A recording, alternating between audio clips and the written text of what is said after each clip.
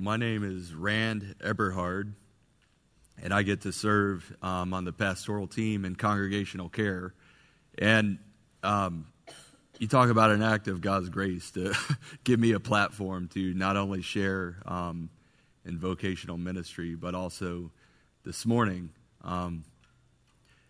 fully aware of my need for grace and my need for truth that continues to inform my life. And I've had a long road. I've had a road of tragic realities that our family has encountered, the loss of my little brother, and a preventable death through addiction. I'm a recovered person, so by default, my ministry is one of reconciliation, of standing in the gap where life seems to not make a lot of sense to certain people and all of us. And by God's grace, He's given me space to understand His truth and allow that to shape my heart and give me purpose to live into a broken world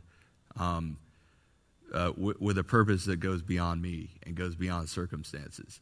And I'm honored to have this platform to share this morning. And as you see in this title, because He first loved us.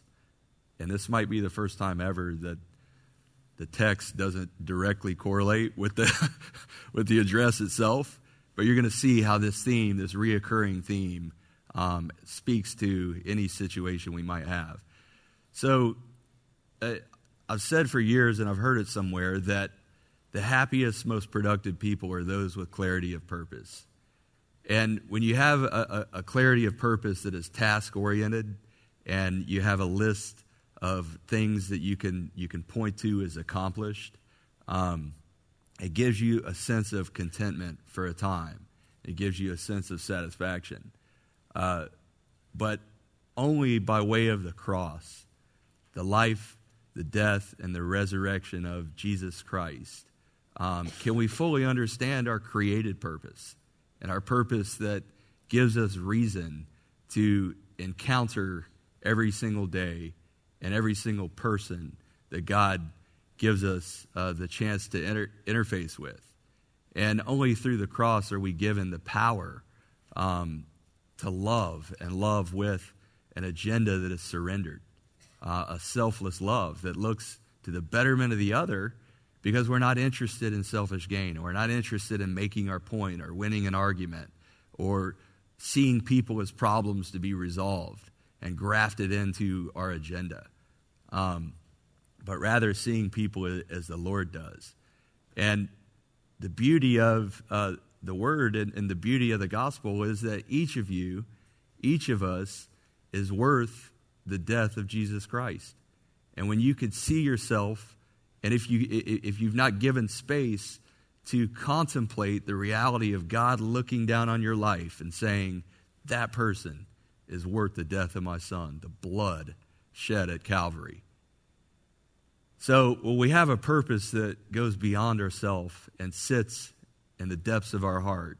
No matter what our age, no matter what our problems, and no matter what our suspicions, our unbelief is made of, it helps us to look beyond ourselves up to the Lord, to be shaped by His message that is set, the Word of God, that speaks into every situation, that the man of God may be thoroughly equipped for every good work, as it says in Colossians.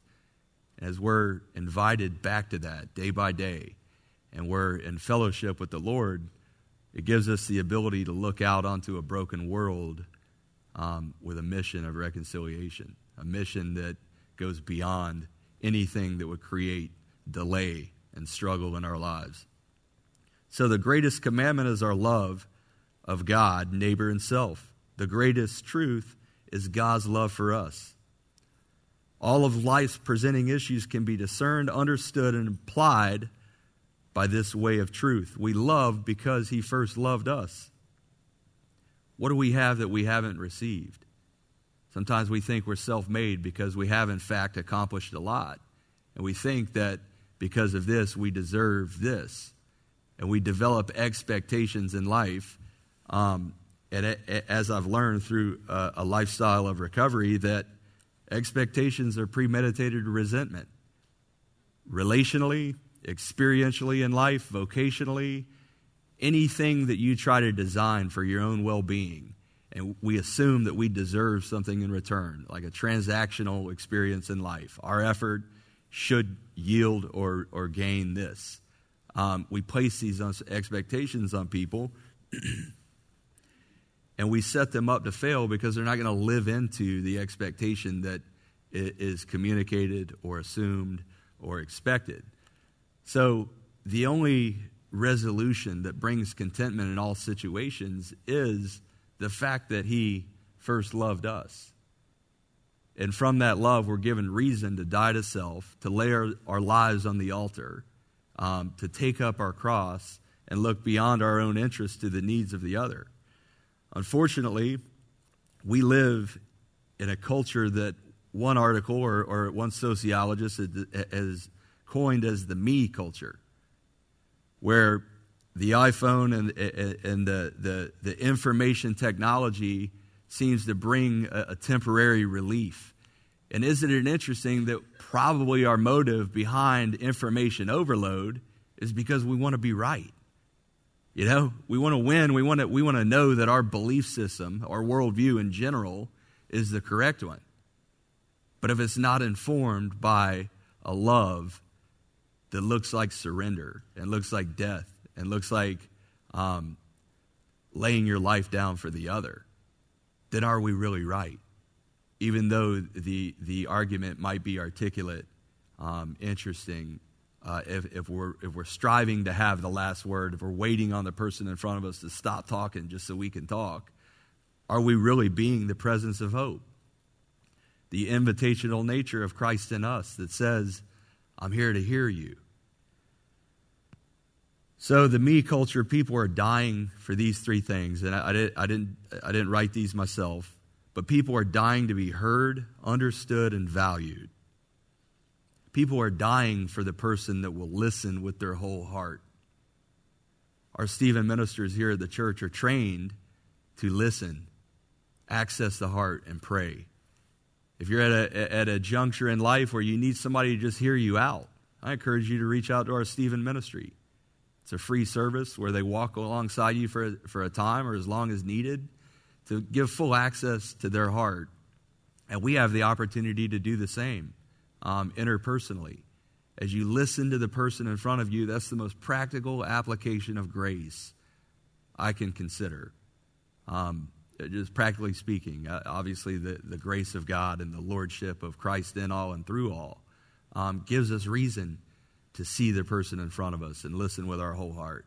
And when you do that, you access their heart and you're invited to sow the seeds of truth that hopefully are shaping your life as a way that God would bring them to an end of themselves and as a way that God would remind them of their created value. And we do this because he first loved us. We love because he first loved us. I used to tell my students this. For 16 years, I was a youth pastor following my journey through No Longer Bound, Christ-centered regeneration program. My life was transformed in that place, and my ministry began. And Jenny and I moved up to Northeast Georgia, Toccoa, where we went to Bible college. And you talk about grace. Jenny came in like this positioned person for life and impact, and she had everything to offer the world, trained up, educated, all the things going for her. And the only thing I had to offer her coming out of this program was a love for God and a certainty that he was going to use me in spite of me day by day. And there was a regenerated inner man that gave me purpose to live into the world. And I didn't need a business card. I didn't need a depth in the bank account to know that God was going to continue to work on my life. And I got a long way to go. But Jenny believed in my heart for God, laid before him. And we went to Bible college after about a year and a half of dating. And we met in this church, actually. She was a nanny for the LeMasters family that were frequent. A lot of you know them. And years ago, I had the opportunity to come to church, 18 years ago maybe, and sit in the upper balcony area. This guy coming out of this hardcore program where there's no hiding out. You just kind of get real or you get gone in that place. And Jenny brought me into this church, and I look down. I walk into the building, and you're overwhelmed by just the beauty of what this is. And then I walk in, not with fear of failure, not with inferiority or insecurity, but I walked in with a sense that God had a purpose for me. And who knew that purpose, as I looked down on Dr. Youssef preaching almost 2 decades ago, that he would create a space for me here to journey through life with each of you and to shape my faith day by day, grow my family, grow my life as part of the body of Christ, the church that gives platform for relationship, worship, giving, the spiritual disciplines lived out together. So God had a plan in that, and it's one that I could not have scribed. As my friend Nerm and I always say, we could not have scribed the works of the Lord. We can't do that. But he has a perfect plan, and as we're yielded to that, we get to experience the invitation of deeper contentment, the fruit of the Spirit. So I used to tell my students, we went to Bible college, came back to Atlanta. I worked in urban young life for 8 years with my dad, and I got to coach football and worked in the youth department here for a time. And I used to always tell my students that if you walk into a room and you're able to love every person in that room, you're the most powerful person in the room. And you think about that, we come in fearing rejection, the fear of man. We come in with the sense of how can I build rapport and find common ground. And our tendency is to either contribute to or default to negativity in general. And it's easy to do that with politics, with religion, with any form, any issue in life. You just throw something negative out there and you just immediately have a crowd of like-minded people together. But if you're able to walk in with the power and love of God, you don't need somebody to love you back, to love them. And what that does, it doesn't position you as a higher authority or more significant. It positions the living God above the situation as you look up and go, wow, thank you that you put me here. And now your purpose in that room, or for the young person in a high-risk environment, takes on a whole new form. And you enter into that with a missional purpose. You enter into that somebody might experience Christ in you. So a self-awareness, a God-awareness are made clear in this text. A self-awareness is we need to exercise freedom and accept responsibilities and make good decisions. We need to be self-aware to fully embrace our inability to live well in a broken world apart from the direction and the presence of God. We desire to be understood, valued, and accepted. Those are the core themes in life, and we're looking for that. But the point of making that comment is the only way we can be understood, heard, and valued is by laying our lives before the Lord and allowing Him to speak into our lives, giving us direction and purpose. So as we do that, again, we're given opportunity to be sensitive to who might cross our path day by day and host them as if they were the most important thing in the world, not being preoccupied with your phone as it goes off, but be fully present with a person that God puts in front of you, listening with your whole heart, accessing theirs, and winning the opportunity to sow the seeds of righteousness and truth into their lives. A God awareness it's a wonder of the cross where life takes on meaning and form, where we set our hearts before God.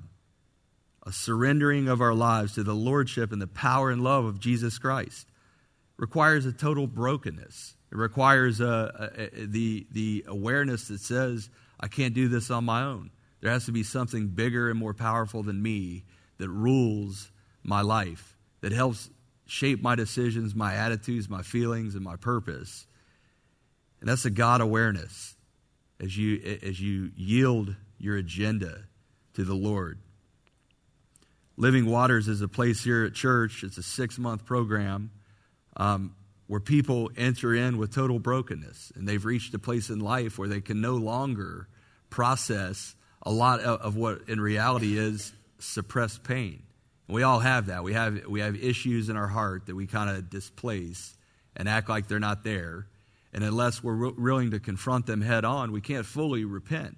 We can't fully overcome our problems. And for some of us that have a lot of problems or had a lot of problems and have more, we tend to set our problems on the shelf, and our problems become our problem. As if here's the whole package and it just sits there and it's part of our identity, you know. Unless we give access and space and labor in the work required to give God the invitation to transform us, then we walk around with this suppressed pain, and pain as a root, you know, let's call it unforgiveness or resentment or suspicion. This negative root, if it's left untapped, shows itself in the bad fruit of self-righteousness or withdrawal or resentment or any number of things that would create delay in our lives from walking in the fullness of life as God intended. So if you're at a place in life where you're looking for a space to be around worship, truth, the preached word, and like-minded people searching for the bread of life, I encourage you to go to our website or talk to me or get some information out on the table about Living Waters. I mentioned Stephen Ministry. Don't go about life alone. And if you know someone that is hung up in these type issues, don't hesitate to point them in a direction where they can find the redemptive love of Christ. So in the text, if you'll turn there on page 984, starting in verse 29, just one verse here that sets the stage. The Pharisees were just told this, but Jesus answered them, "You are wrong because you know neither the Scriptures nor the power of God." One theologian described the Pharisees' attitude in verse 29 as a culpable ignorance, which means not wanting to know. You know, we can all relate to that. We know people who struggle with that attitude, that nature of a Pharisee, where you think you want to know something, but you really don't want to know the answer because the answer might require something of you. So it's easier to just kind of minimize the depth of that truth or project any form of blame on someone else to buy yourself some more time to live out your own agenda, which oftentimes looks like a relational agenda where you want to be away from people that create problems for you instead of walking into their lives like the Lord did to confront them with a truth that'll set them free. So the reverent reading and hearing of Scripture engenders a living experience of God and so a faith in God's power. This applies to this verse. In verse 34, but when the Pharisees who believed in an afterlife heard that he had silenced the Sadducees, didn't believe in the resurrection, the Sadducees, they gathered together. Isn't it interesting that human nature loves to see the opponent put down? And that's what happened here. Here's two religious sects coming together. They both look to the Talmud as the source of their holy scripture. Okay, and if that had the depth of Christ to set them free, there'd be no warring issue of Galatians 5. The flesh wars with the spirit. But where the Lord is present, there is freedom. And to understand the Lord, you got to understand the gospel. And understand your created purpose, you got to understand the gospel. So they gathered together to hear Jesus reject their opposing group. Human nature loves to see the opponent put down. Jesus saw right through him. He didn't ask because they wanted to know. They tempted him. They presented him with a question. And one of them, a lawyer, asked him the question to test him. "Teacher, which is the greatest commandment in the law?" And Jesus' answer startles everyone.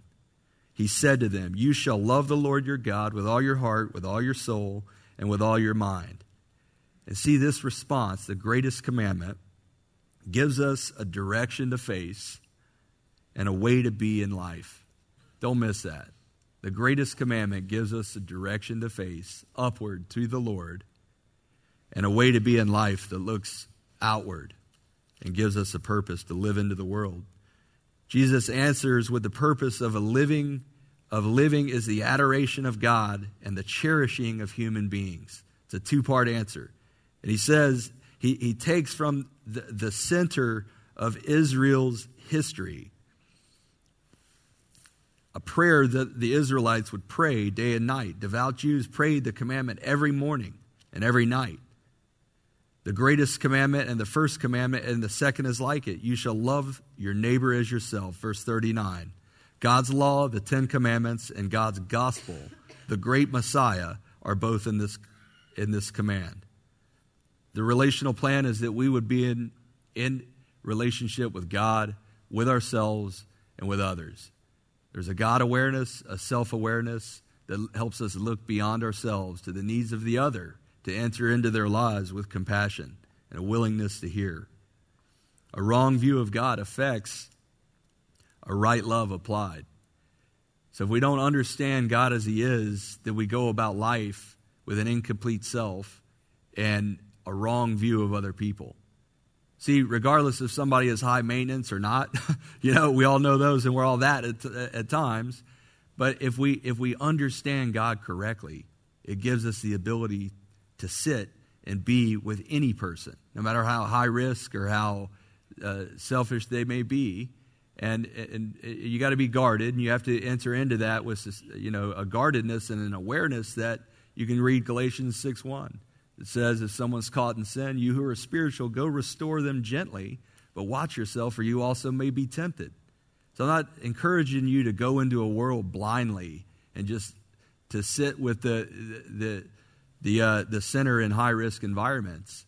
But I am saying that whoever God puts in front of you is worth, at the very least, listening to and offering the truth that will shape their lives. The human struggle, as we know it, is often based in secret self-love. You see, sin is secret self-love. But love for God gives to the love of neighbor the fuel, the warmth, the resources, the motivation, and the purpose that neighbor love so constantly needs. Elsewhere in Scripture, Paul says the only thing that counts is faith expressing itself in love. Galatians 5:6. Our family verse, Proverbs 21:21 says, he who pursues righteousness and love finds life, prosperity, and honor. So is there a pursuit of righteousness, a hunger and thirst for that, and a love that gives it all meaning? You find the life that God intended, and you find honor at the end of the day. You conclude each day knowing that God has been included. Galatians 5:22, as mentioned, the fruit of the Spirit.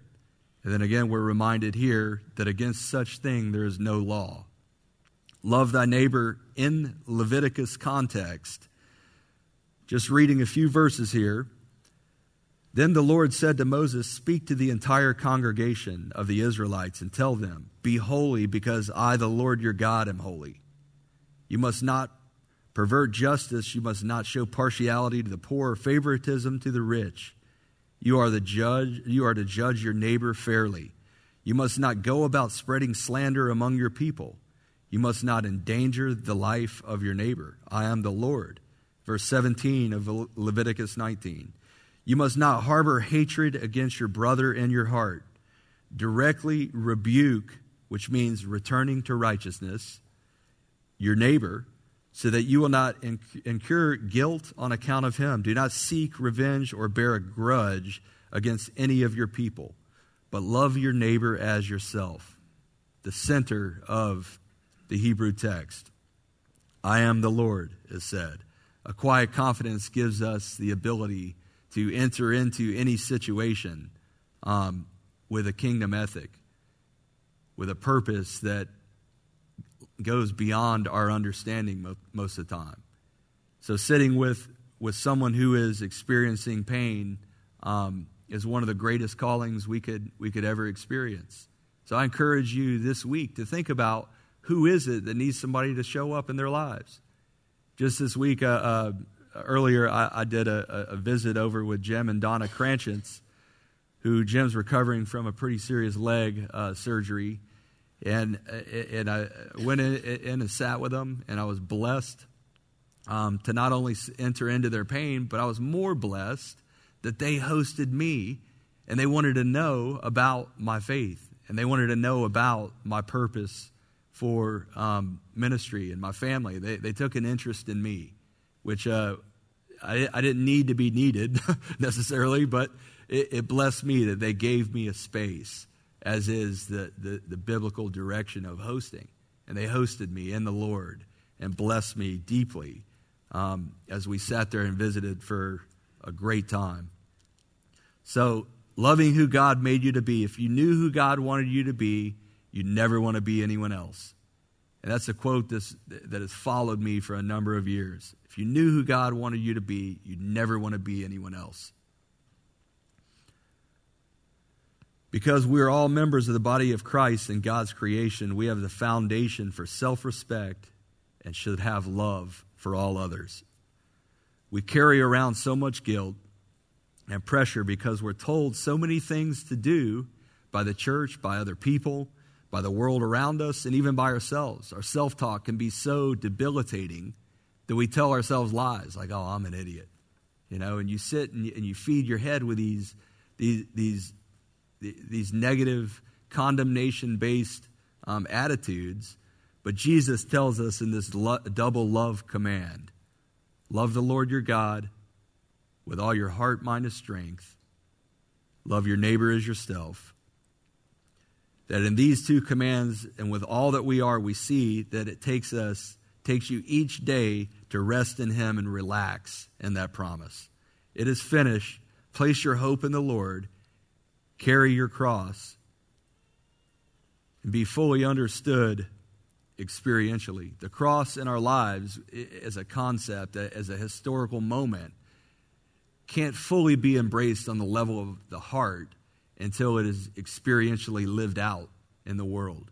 So in other words, as you put yourself on the cross, dying to self, laying your agenda aside, that people would see the resurrected God that hung on the cross for you, it gives us reason to be the evidence of a living God in a broken world. And as it's lived out experientially, the depths of what happened at Calvary are that much more understood, the embodiment of our convictions. On these two commands depends all the law and the prophets. The whole Bible and the history hang on these two commands. Even the prophets can find the final truth of God and the purpose of life here. Everything hangs on these two commands. So if you're dealing with fear, if you're dealing with regret, shame, anxiety, addiction, if you're dealing with anything that creates delay in your life this morning, I pray that as we close in prayer, that you would turn your heart before the Lord and you would think again, as a reminder, who it is that you're supposed to reconcile with this week. Who is it that you're supposed to give access to the most practical application of grace, being present with them, not for the purpose of having the final word, but to fully hear and access their heart, that you might sow the living word into their lives. So lay your life before the Lord this morning. Open your heart to His plan that He might be included, that you might honor Him and glorify Him in your entire being. Why should we do this? Because He first loved us. Let's pray. Lord, thank you that your love came first, your creation. All of the human struggle, past and present, is invited to meet at the cross. So, Lord, help us to honor you by loving others, honor you by nailing ourselves to the cross and trusting in the finished work of Christ, that we agree with the message of grace, we're transformed by the truth, and we're given reason to live into the world. A reason that's much bigger than us, a reason that specifically is to glorify the Lord. So let us love you with all our heart, mind, and strength this week. Let us love ourselves as we are your child, your created one. And let us love our neighbors as ourselves and put our faith totally in that. Give us clarity of who it is we're to seek out for reconciliation, who it is we're to seek out that they would experience Christ in us, the hope of glory. Just bless us as we go out with the fullness of your power and presence. In Jesus' name, amen.